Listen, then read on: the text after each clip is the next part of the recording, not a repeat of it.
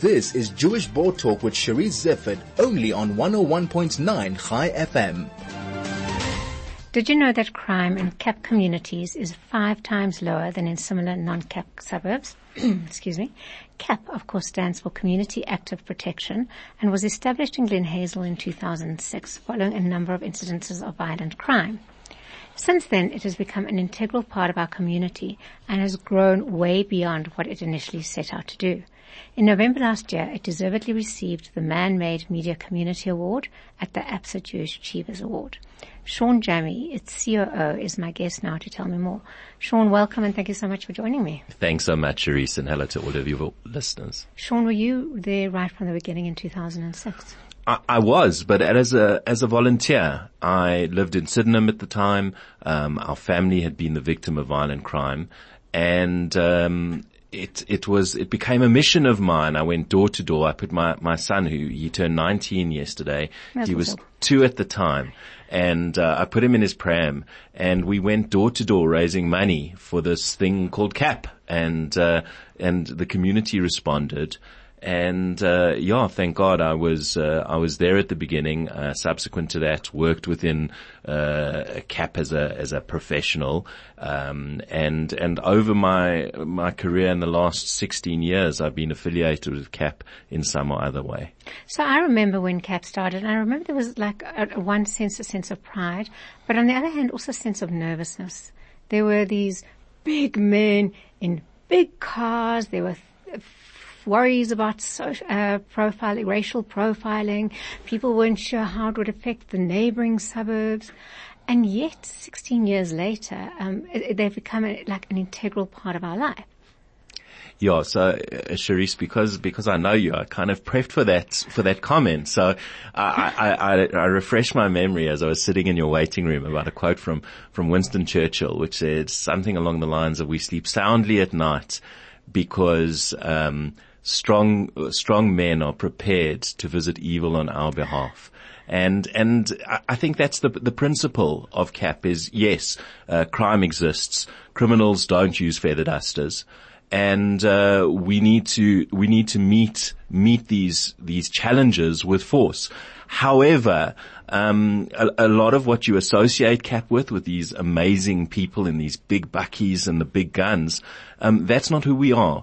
We very much follow a more brains, less brawn type of philosophy, trying to understand criminals, understand how they work, and try and stop them even before they come into our communities. And that's actually become more and more around what we do. So it's an evolution, but just to now say that how reassuring it is to see a CAP car. I also know how far they spread. Initially it was Glen Hazel. And I remember having a conversation if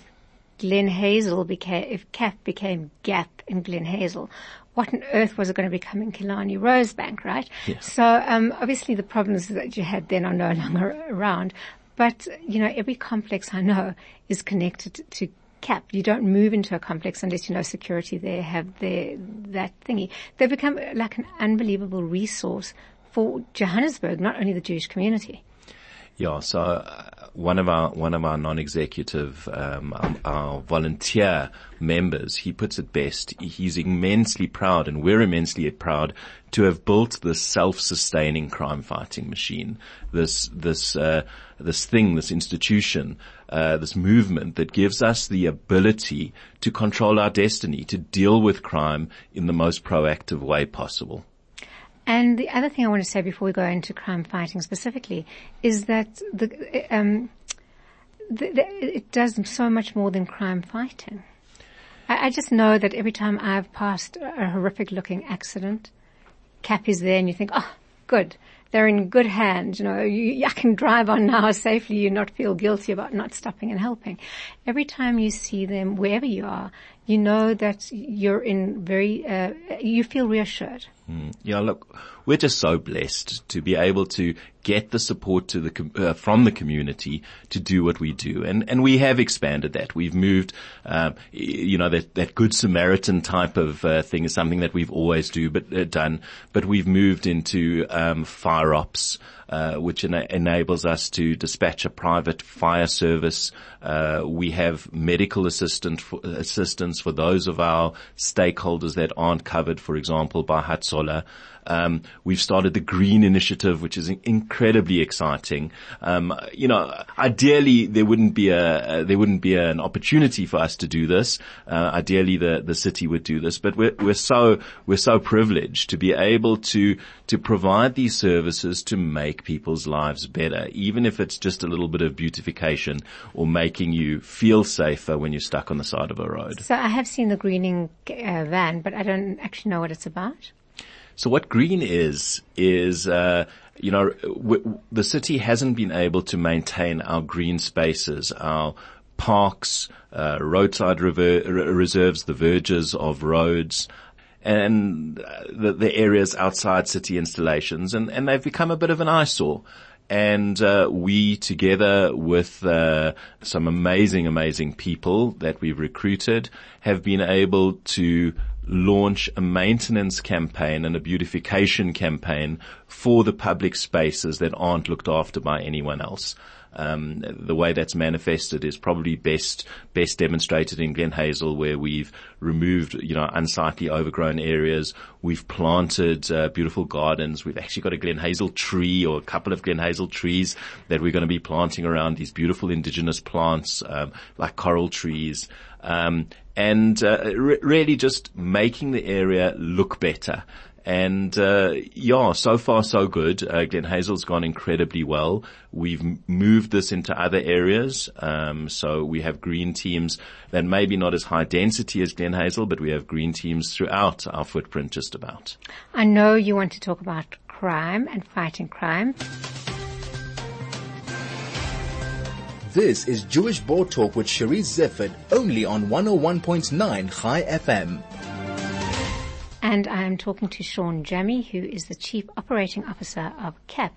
Sean, I know you want to talk about crime fighting because you've moved, as you say, from brawn to brain. Yeah, more brains, less brawn. Tell me a little bit about I know you're involved with getting kidnapped victims back and arresting the arsonist and all the rest. Tell me a little bit about that journey.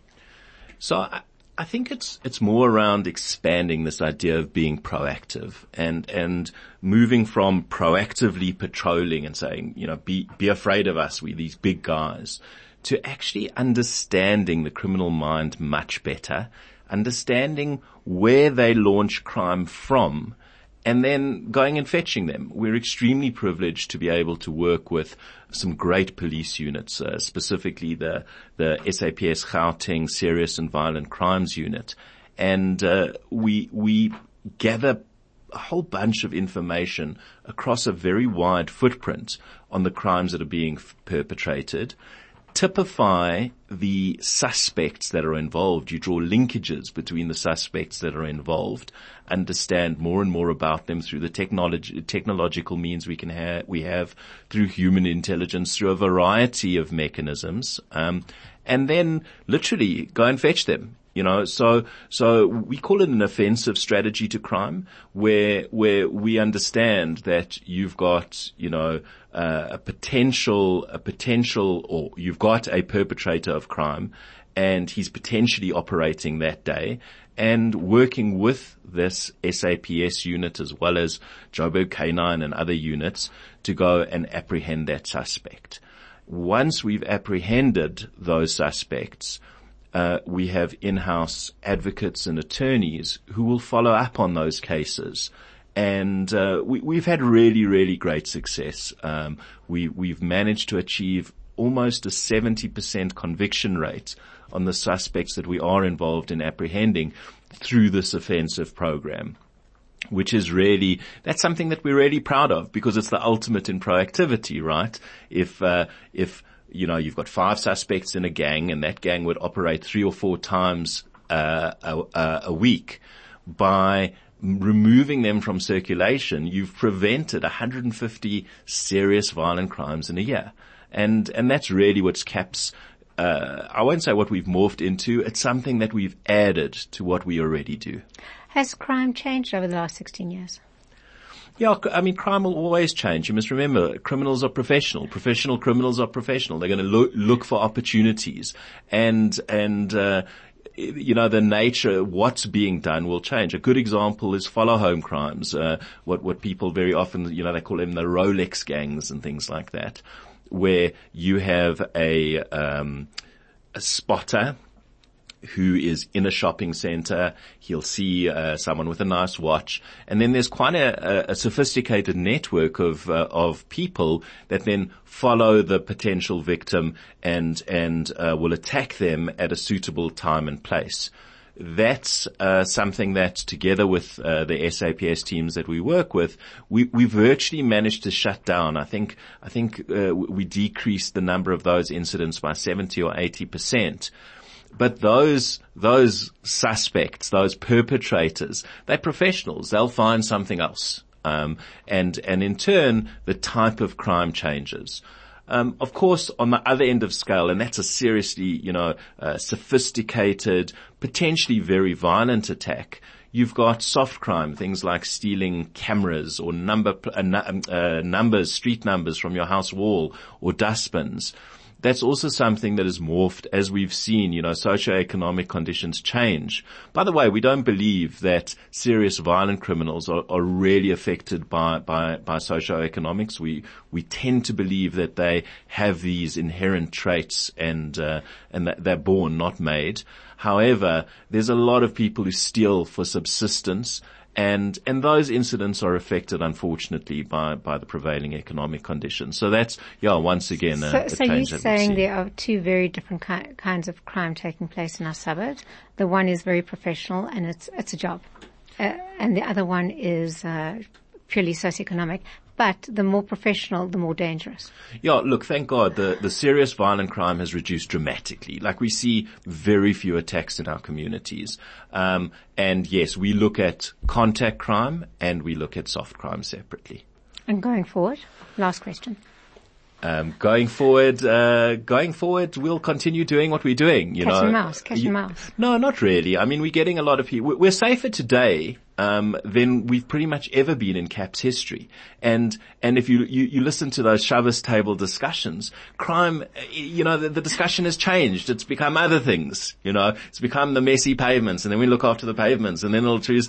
But we're committed to doing whatever we can to make people's lives better. Perhaps ESCOM is next, Sean. Perhaps, yes. Thank you very much for joining me. That was Sean Jammie, the COO of CAP, who recently won the Man-Made Media Community Award at the Absolute Jewish Achievers Award. That is all I have time for. So thank you to all of you for joining me. Thank you to Sinafa Betsy and Craig Guthrie for producing. If there's anything on the show you'd like to comment on, you're always welcome to send me an email on charisse@sajbd.org. Until next week, I wish you all Shabbat Shalom.